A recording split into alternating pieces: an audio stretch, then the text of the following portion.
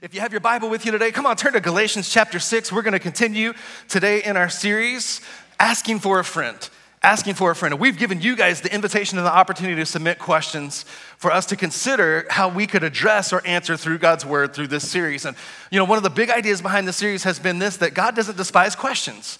That all throughout the Bible, there have been good, godly people who have had questions. They've come up against unforeseen, unexpected things in life. They didn't know where to turn. They didn't understand or couldn't understand what God was doing with their mind. And so they were willing to ask God questions. Moses said, "Who am I, God, that you would choose me?" And he said, what if they don't believe that you are really sending me? And David asked God courageous questions. How long will my enemies triumph over me? When are you going to show up, God? Even Jesus asked the Father a question, a difficult question in a painful moment of his life. You remember when he was feeling the weight of my sin and he was feeling the separation that sin creates between God and man that he had never experienced before because he lived blamelessly and faultlessly. And in that moment, he was feeling that weight of my sin. And remember what he said? He said, my God, why have you forsaken me?" God is not afraid of difficult questions. In fact, the Bible and our faith is the answer. It's the solution to every challenge, every obstacle, every unexpected, unforeseen thing, every question or concern of your life. And that's the heart of this series, is encouraging you. Through these messages, through this series, we're going to dig into some specific questions, but I hope it's also kind of putting that into your DNA, that when you run into a question in life, no doubt there are many places you could turn, there are many sites you could Google, but would you make a predetermination that when you have a question, understand God doesn't despise your questions, and would you be willing to bring your questions into his presence? Would you be willing to open up the Bible and say, God, what are your promises? What are your answers? What are your solutions for the questions that I have about my life? And I've encouraged us as we've been willing to kind of tackle some of these really difficult, courageous questions. I mean, it would be easier for me to preach on some different subject matters, but we've been willing to tackle some difficult questions. We'll tackle a few doozies today. But we've been willing to tackle some questions like, why does a good God allow bad things to happen to good people? We've talked about what is the rapture and what does it mean and will I go and what if I'm left behind? If you missed those messages, go back and listen to them. We've been willing to tackle some difficult questions because it's important that we do so, I believe, because of a few reasons. Acting like we know it all and we don't have questions doesn't do anyone else any favors. Shaming or embarrassing people who have questions about life or marriage or sexuality or faith doesn't do anyone any favors. We need to be willing to say, hey, you got questions? God's got answers. And ignoring or avoiding the tough questions doesn't do anyone any favors because it fails to cause us to produce disciples who can endure the adversities of life. There are going to be moments in your life where maybe all you have is a question, and I'm telling you, in that moment, God has an answer for you. There's truth to be found. There are answers to be found for every issue if we search out God's word, if we pursue and search out God's heart. But in the absence of the willingness to let people kind of ask questions about God and about the Bible and about life, here's why it's important that we allow that, because in the absence of a willingness to do that, the enemy will always be waiting, standing in the void to fill the gap with a counterfeit truth. About life, about marriage, about sexuality, about gender, about finances, about success. What is it? What isn't it? Isn't it? We need to be courageous, say, hey, you got questions? Come on, let's talk about it because God's word has an answer. In the absence of that commitment, the enemy will fill the void with confusion, deception, chaos that leads to division, depression, and despair. So come on, let's tackle another challenging question today. Who's excited to hear the question? And here's the first question. We're going to actually answer 4 of them today, and I believe that you'll hopefully see what I saw, that in some way these 4 questions are all kind of intertwined to a similar root issue. The first question, which was asked in a few different ways, and I kind of took those questions, the way they were phrased, and kind of borrowed language from each way that they were asked and kind of coined one way to express this question. Here's what I came up with. If God is a sovereign God, do my actions and my choices really matter? And before we get into what God's word has to say about that, let's pray. Let's pray one more time. Lord, we ask you, Lord, would you come? Would you speak to us? Would you reveal to us? Would you remind to us, Lord, of what your heart is regarding this question and the others we'll tackle today? Help us, Lord, embrace and commit, Lord, to do, Lord, beyond a sermon series, commit to seek you, to look to you, to ask of you, Lord, when we run into a question in our life. But today, Lord, we just say our hearts are open. We're willing to hear what you desire to hear, Lord. Would you take an imperfect preacher, an imperfect person, and an imperfect message, and would you reveal your perfect will and your truth, Lord, because you're such a good God. You love this church. You love every man and woman, every marriage, every family, every young person, Lord. You love them so much. You love them so much, God. You've got a good hope, a good future for them, Lord, and you desire to speak to us today. We thank you for that. We anticipate it. We receive it by faith, Lord. In advance of what you do, Lord, we receive it, and we give you thanks for it. In Jesus' name. In Jesus' name. Come on, all God's people said. Amen. Okay, so if God is a sovereign God, do my choices, do my actions really matter? And I want to encourage you that we can agree on a couple things, and we can also choose to disagree and still love one another if we end up seeing this topic differently. And I believe some things that we could easily agree on is that we really do serve a sovereign God. He holds the whole world in his hands. Psalm 135 and Psalm 115 tell us very clearly that whatever God pleases to do, he's able to do it. But my belief based on the Bible is that two things can be true. They do not have to be exclusive to one another. The Bible really is filled with a lot of paradoxes. In the Bible, in God's kingdom, we die to live and we give to receive. I believe that two different things that seem like opposites can coexist with one another. And I'm telling you that what my belief is, based on what I see in the Word of God and based on what I've learned in relationship about the heart of God, is that these two things can coexist, that we serve a sovereign God who by his sovereign design has given man a free will. Galatians 6 verse 7 says this, don't be deceived, God can't be mocked. A man reaps what he sows. And so listen, there's a lot of theological debate we can get into. I'm not going to dive into a lot of that. I mean, you could have a whole sermon series and a whole seminar based on that one topic, and you could still leave half of people thinking one way and half thinking the other way. But here's why this question jumped off the page to me, because I appreciated the sincerity with which it was asked. I saw beyond, I didn't think it was asked from kind of a religious gotcha kind of a perspective. It was asked with sincerity of heart, this idea of, hey, I know God's sovereign.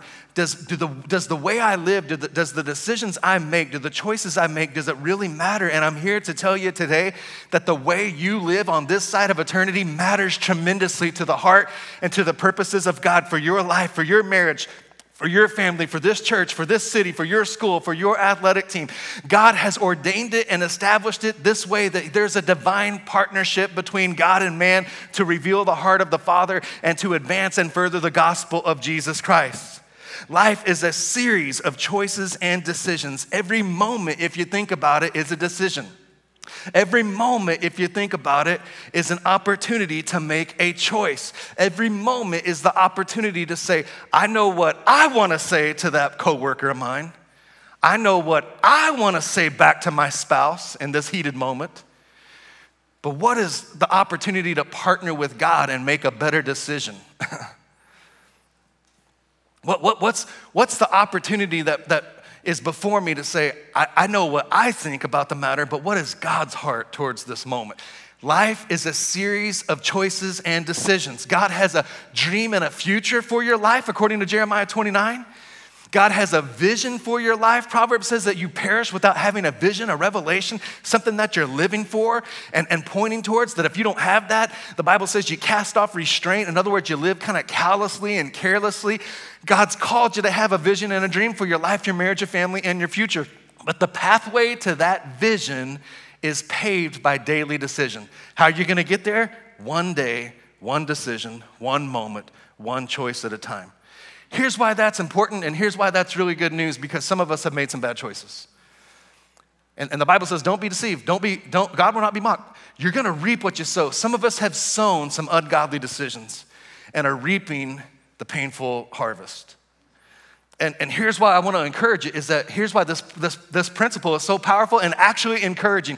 Because if that is you, today what lies before you is the opportunity to say, God, I'm sorry for the decisions that I made that excluded you from the equation, or that we're all tied up in my own selfish interests. I'm sorry, would you forgive me of that? And would you grace me today to begin to make different choices and decisions that are more aligned with your heart and your word and your way, and just watch how God will do what Psalm 119 says, where it says his word is a lamp unto your feet and a light unto your path. He sees the hope and the vision that he has for you, but he's saying, if you'll involve me in daily decisions, if you'll involve me in the next step, the first step towards that vision, just watch what I will do. I will grace you, I will help you, I will lead you, I will allow you to continue to move forward in spite of your past, in spite of your mistakes, in spite of the difficult or bad choices that you previously made. Today is a new day and it belongs to God. Surrender it and submit it to me, says God. It's good news. It's bad news when you're sowing when you've sown ungodly seeds, but when you begin to just say, God, would you grace me to begin to make godly decisions? And I'm an old farm boy from Texas, and here's what I understand to be true, is that you're almost always in different seasons in different areas of your life. And in some seasons, you're reaping a harvest of good seeds that you sown and good godly decisions. And in other areas in your life, maybe you realize that in this season, again, I'm an old farm boy, there was a time to plant, there was a time to harvest, and there was time in the middle where you were tending the field and you were pulling weeds. And I'm telling you, in our life of faith, it's the same thing is true. In almost every season of life, in different areas of life, you're either sowing seeds or pulling weeds. And you could be sowing seeds over here, you could be reaping a harvest over here, and over here you're realizing, God, I've got some weeds that have kind of grown into my life because I made some unfortunate or bad decisions or bad choices. And I'm telling you today, just be encouraged that if you will begin to surrender and submit your life, your marriage, your family, your future to God and say, God, the decision that I make today, the choices that I make today, I want it to be in line with your heart and your word. Just watch what daily decision will do. It'll help you get to God's vision for your life. Come on, if you receive that, say amen. Both can and are true. Can be and are true. God, we serve a sovereign God who's given us a free will to make daily decisions and choices that affect our lives and the lives around us. And some people make the mistake thinking that because they believe and know that God's word is so clear that he knows the end from the beginning, that it means that we don't have a free will. And listen, God's ways and thoughts are so much higher than our thoughts. Isaiah 46:10 says that God declares the end from the beginning. But it does not mean that we don't have a part to play. And I thought of an illustration that I think will help us today. How many of you have DVRs on your satellite TV at home or whatever? Come on, how many have DVRs? You can record shows and you can record episodes. You can even record series. Just push the button twice. It records the whole series. How many of you are old enough to remember not being able to have that technology? You were watching TV and a commercial came on and you had to make a mad dash to use the bathroom and heat up your Hot Pocket to make it back before the show came back on. How many of you remember that? Some of you kids in here are like, what is he even talking about? Ask your parents. Before DVRs, how many of you remember VCRs? Remember VCRs? And how many of you were the unfortunate souls that chose to buy a beta VCR instead of the VCR? You know, it's like that technology that didn't quite catch on. And how many of you were some of the unfortunate souls who accidentally recorded over something really special to your wife? You accidentally took the tape that had the wedding on it and recorded the Chiefs playoff game, and you've never lived it down since. You know, you still are in need of marriage counseling, you know, to make it through. But these days, we have these things called DVRs. This generation never really will appreciate what that was like to have to make that mad dash back from the kitchen to the couch when Alf was coming back on, you know, or we have this thing called DVR. You could just record it. And how many of you ever recorded a sporting event that you were really excited to watch, but you had to go to like some kind of a work event or church event or something, and you were really excited to go home and watch the sporting event that you had DVR'd? And how many of you have ever received the text or the comment from the friend or family member that totally ruined the experience because they blew it for you and they told you the score?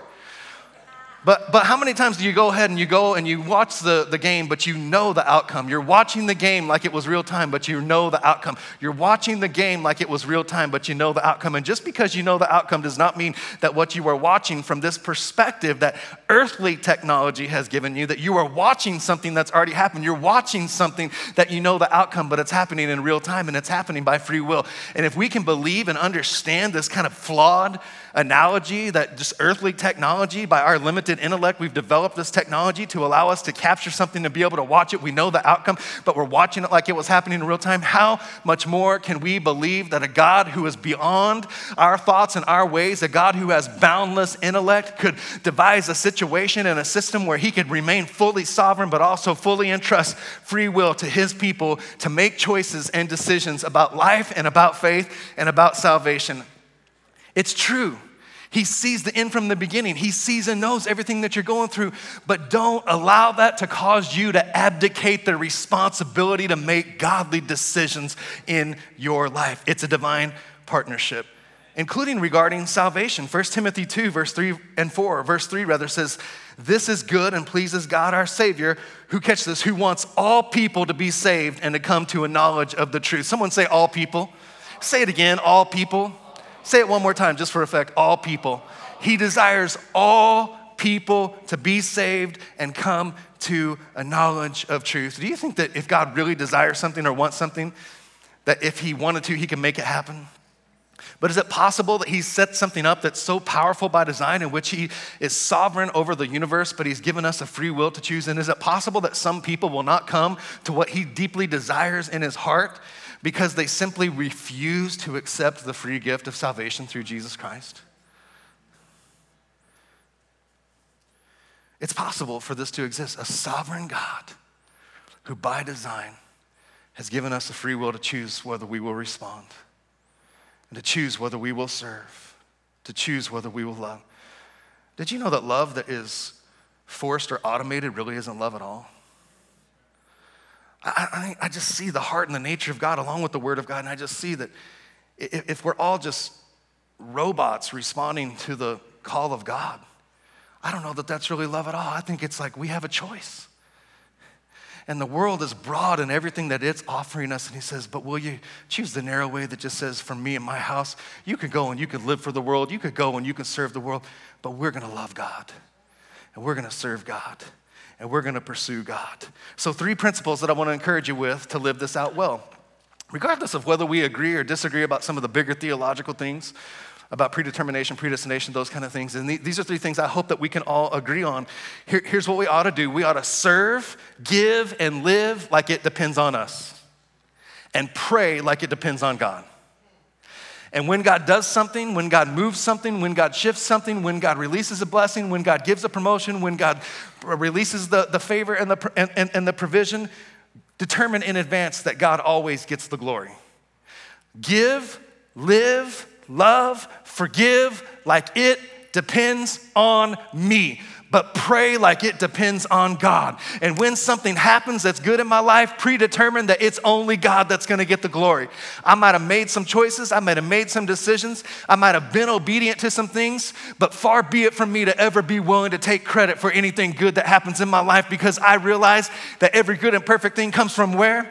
And I realized that it's but for the grace of God go I. There's nothing I could ever take credit for in my life. The grace to say yes to Jesus, the grace to build a godly life, the grace to make good decisions that posture me for the blessing of God. I'm gonna do those things like it depends on me. I'm gonna pray like it depends on God. And when it happens, God is always going to be the one who gets the glory. Someone ought to say amen.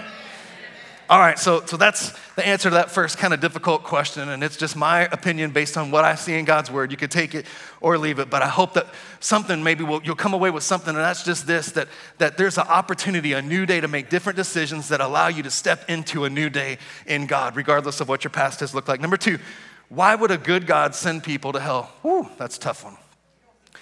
But it's not so tough when you realize what Matthew 25:41 says, which says that hell has been prepared for the devil and his angels. Did you know it was never prepared or intended for a person? And you know, when we begin to read the Bible, there's really two groups of people who ask this question, and that's those who really authentically want to know, like, help me understand how this works and why it has to be this way. And then 2, those who intend to weaponize it against God.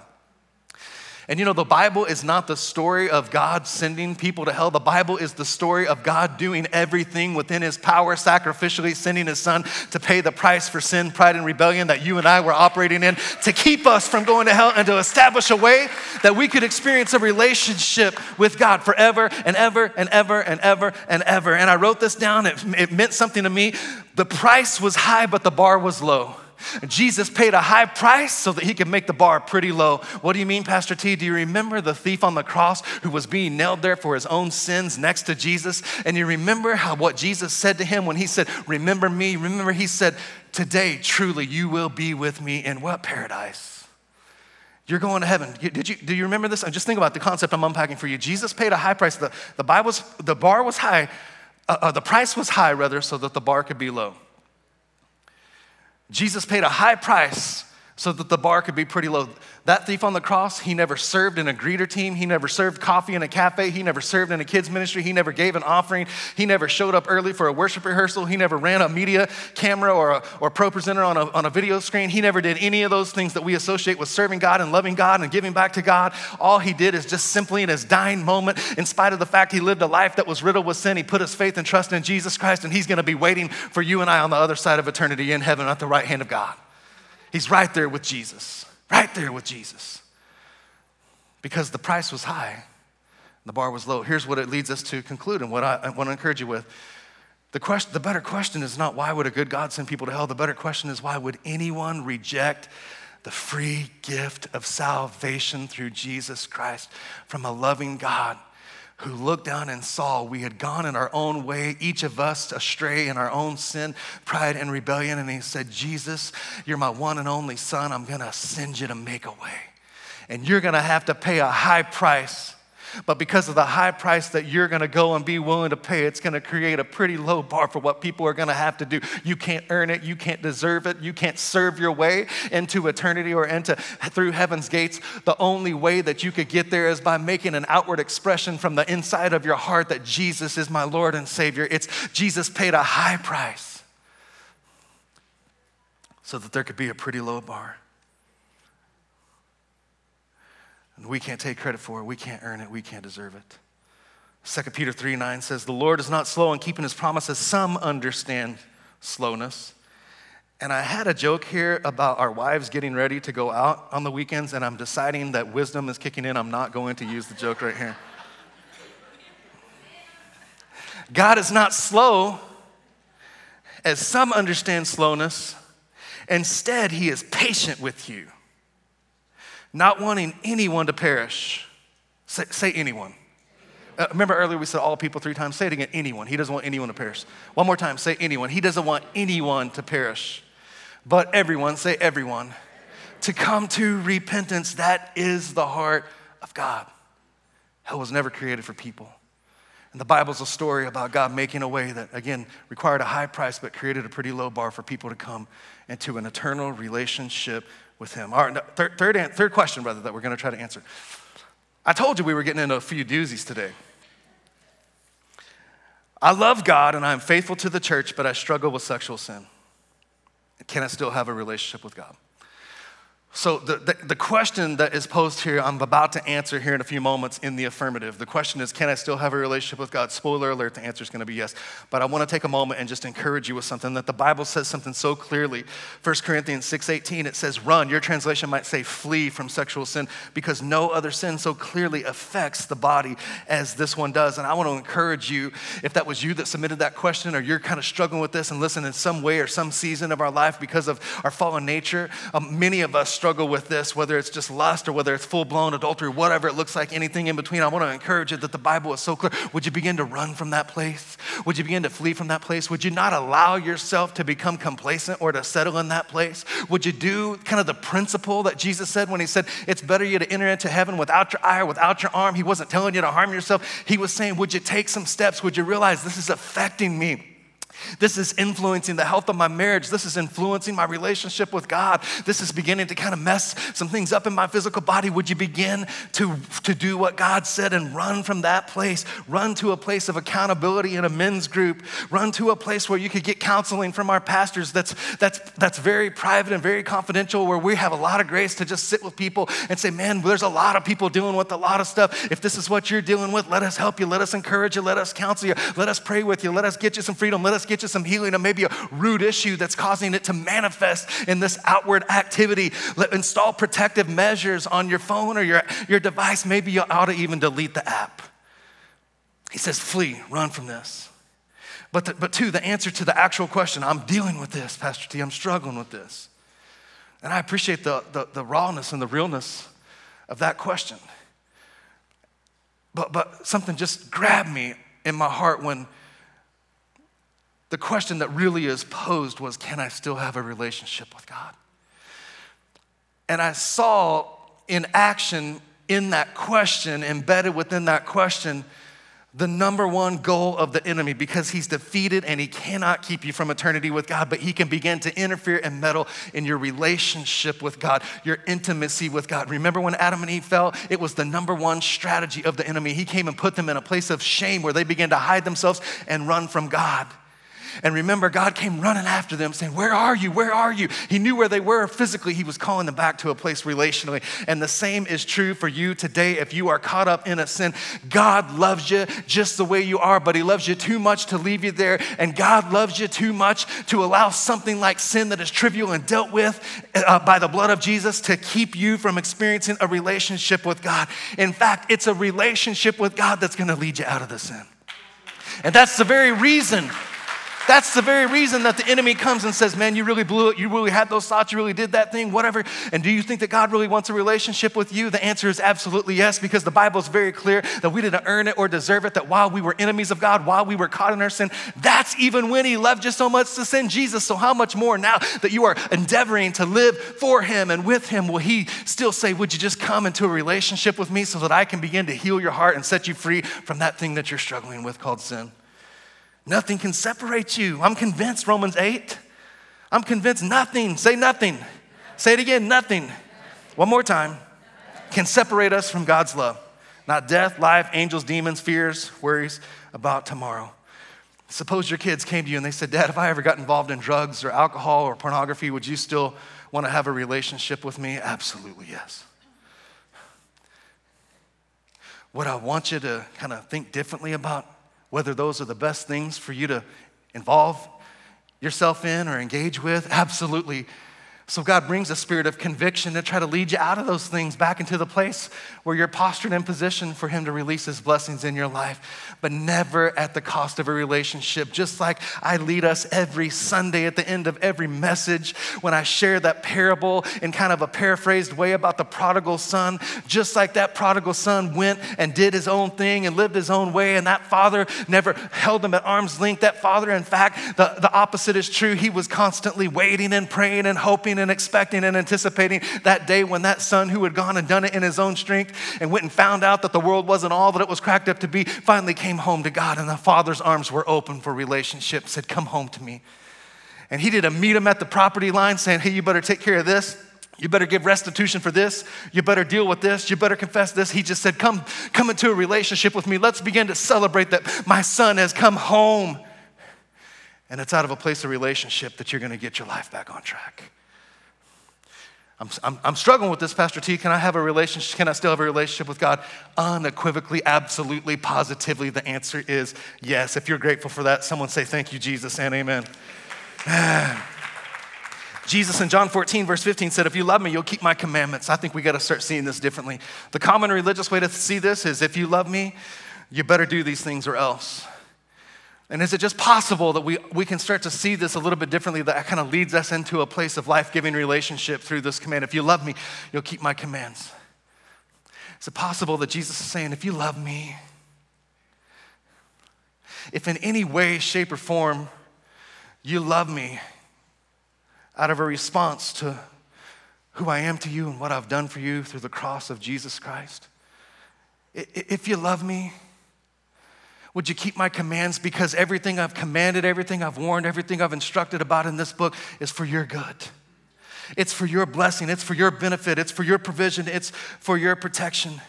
If you love me, would you please live this way that I've made possible for you to live, and that I've sent my word to shine the light on how to do it? If you love me, would you realize that more than anything I want for you is for you to live in the fullness of what I made possible for you at the cross, because I long to bless you. I long to see you walking in my protection and provision that my commands bring. If you love me, please begin to live the way that I laid down my life to make possible for you to live in.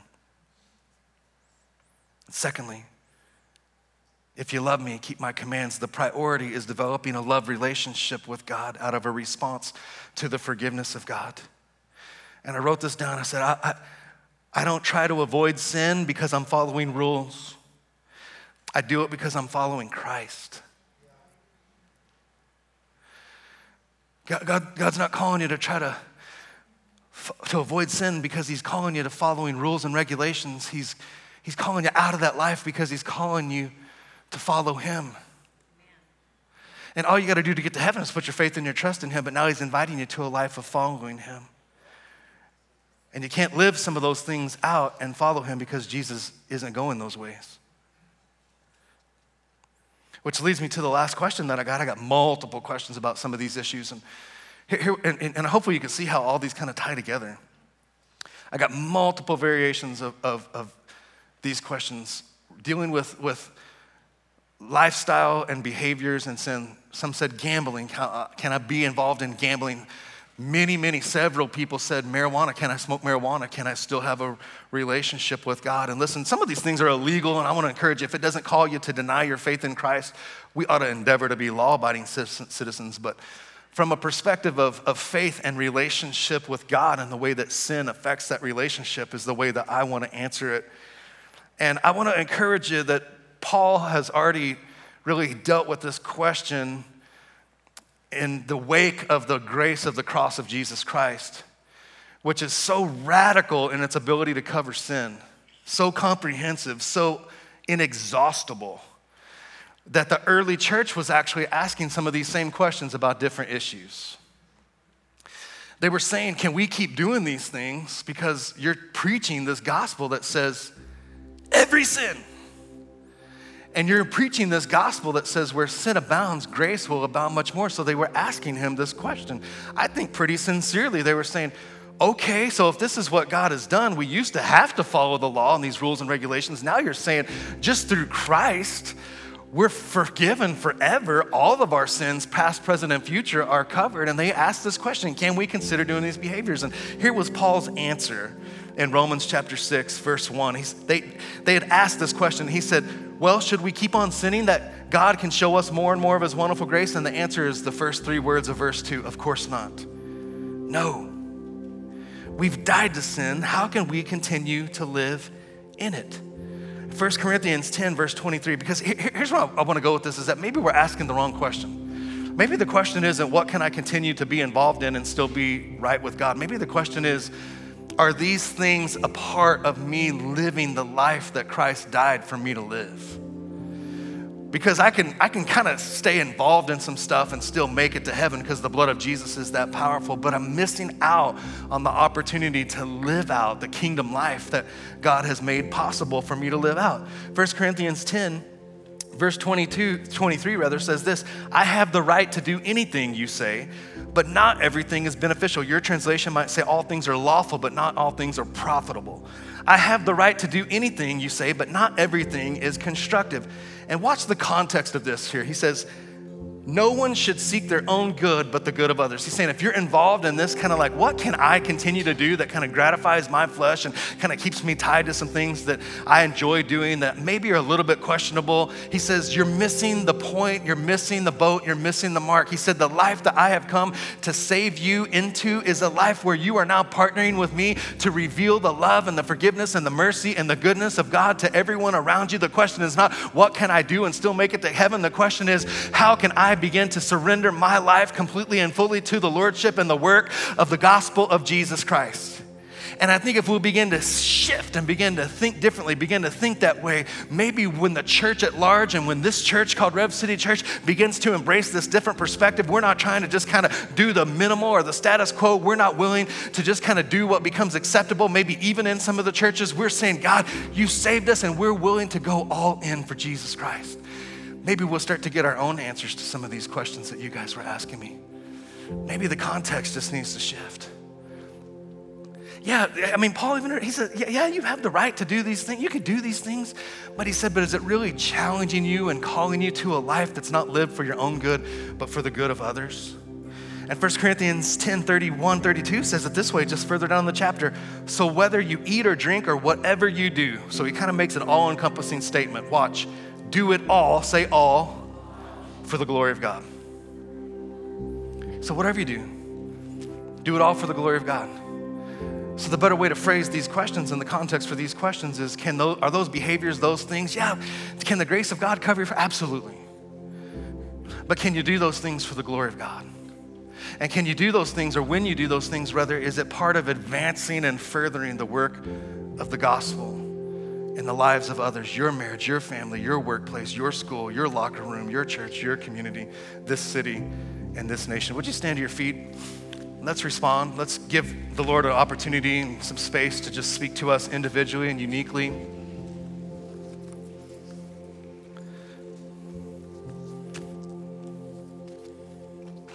Just as you're standing, you might want to just close your eyes or bow your head, just whatever posture you get in personally. You don't have to do those things, but sometimes it just helps to kind of block out the distractions around you and just focus your heart on God. And to just ask him, just say, Lord, what are you speaking to me? What are you doing in me? What are you revealing to me? What are you reminding me of today?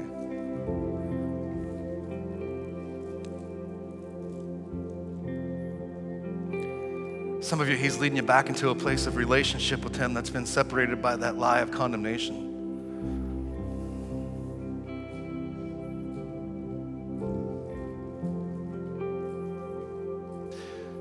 Some of you, there really is the grace of the spirit of conviction that's going to lead you to begin to make some different choices and decisions. Some of you, maybe he's showing you the places where you kind of sowed some seeds that just weren't God's best, and now you're kind of having to deal with the weeds of life. And if that's you today, I want to just you be encouraged. Don't grow weary. Don't grow weary. There's a season coming. If you'll just be faithful to just continue to just pull those weeds and plant new seeds, there's a season of harvest that you will arrive in your life, in your marriage, in your family, in your finances, whatever it is for you. Maybe some of you today, God's calling you out of that place of kind of lukewarm Christianity or casual Christianity where you're grateful, you love God. You're grateful you're on your way to heaven, but today the call of God is to really begin to partner with him to further the gospel and advance and build the kingdom of God. In your own life, in your own home, your own church, in your own workplace. God's just gracing you. He's calling you out of that place where you've been kind of complacent with some things and you're realizing, man, the urgent need I had was for salvation, but God's ultimate goal for my life is transformation. I'm called to be like Christ. I'm called to have the mind of Christ. I'm called to be more and more and more and more formed and made and fashioned into the image of Christ. And so if whatever he's speaking to you, those are just a few things maybe where the Holy Spirit's working in people's lives today. Anywhere in between, just receive it today. Grab a hold of it today. Don't let it slip through your fingers today. And while you're maybe staying in that posture, let me take a moment and just give people the opportunity. I referenced it earlier, that parable of the prodigal son or daughter. And this is that moment for some people today. In this room, online, I know it's true. I can just sense it in my spirit. That there's some of you who you know God, you knew God, you loved God. Maybe you grew up in the church, but you've made some different choices. You've gone a different direction with your life, and today, regardless of what happened, you're far from him. And this is your moment to come home to him. This is your moment to make that determination, say, man, the world and all that it had to offer wasn't what it was cracked up to be. And I'm coming back home to my Father, because it's in relationship with him. It's in his house where I'm gonna find the blessing of life that he has for me. And so maybe that's you've drifted from God. Or maybe you've never put your faith in Jesus Christ. Maybe you're here today and you've never responded to the free gift of salvation that you cannot earn, you cannot deserve, you can't get good enough to deserve it. It's a free gift. Jesus paid a high price so that bar could be pretty low, and it's gonna welcome you today into a new life, a fresh start, one in which all the pain, the sin, the guilt, the shame, the condemnation of your past is washed away, wiped away. It's a clean slate. It's powerful. So if that's you today and you're in either one of those camps or anywhere in between right now, this is your moment. With heads bowed, with eyes closed, here's what I want to ask you to do as an outward sign of what he's doing as an inward work in your heart. Would you just lift your hand and just say, that's me. That's me. I need to come home to my Father. That's me. I've gone and tried to do it my own way or the world's way. And it's left me longing. It's left me lonely. Or maybe you say, I need forgiveness. I'm weighed down. I'm burdened today by the weight of my sin. Just lift your hand. Just a simple outward gesture. And if you raised your hand in this room and online, you could lower it now. You could lower it and everyone could look up. Some amazing people came home to God today, said yes to Jesus. Here's what we're gonna do. If you're part of this church, you know what's coming. We're gonna pray this prayer with you if you raise your hand, with you. Because we don't wanna put you on the spot or isolate you. We wanna quickly, right now, this moment, show you that there's a church family. There are brothers and sisters in Christ. Come on, we wanna come alongside you. We wanna help you, serve you, pray with you, encourage you. If you stumble, we'll help you get up and keep moving towards God's destiny for your life. And the second reason we do it is it just reminds us every week, it keeps us anchored to the reality that anything God could ever do as he's growing us in our faith and maturing us in our relationship with Christ is all built on the unmerited grace of Jesus Christ. It's why we pray this together every week, those two reasons. So come on, there were some amazing people that came home to God today. Let's pray this prayer with some fresh boldness. Come on, repeat after me. Say, Father, in Jesus' name, I recognize my need for a Savior. And I thank you for sending Jesus to pay the price I couldn't pay, to make a way that I might have a new life and a fresh start. And I give you my life and I give you my trust. And because of Jesus, come on, say it loudly, I will never be the same, and then rejoice with all of heaven. Come on, for those precious people who came home to him today. Hey, God's good. God is so good. Hey, let's worship together one more time. Let's worship together one more time, one more moment. And then we'll dismiss you, get you about your day.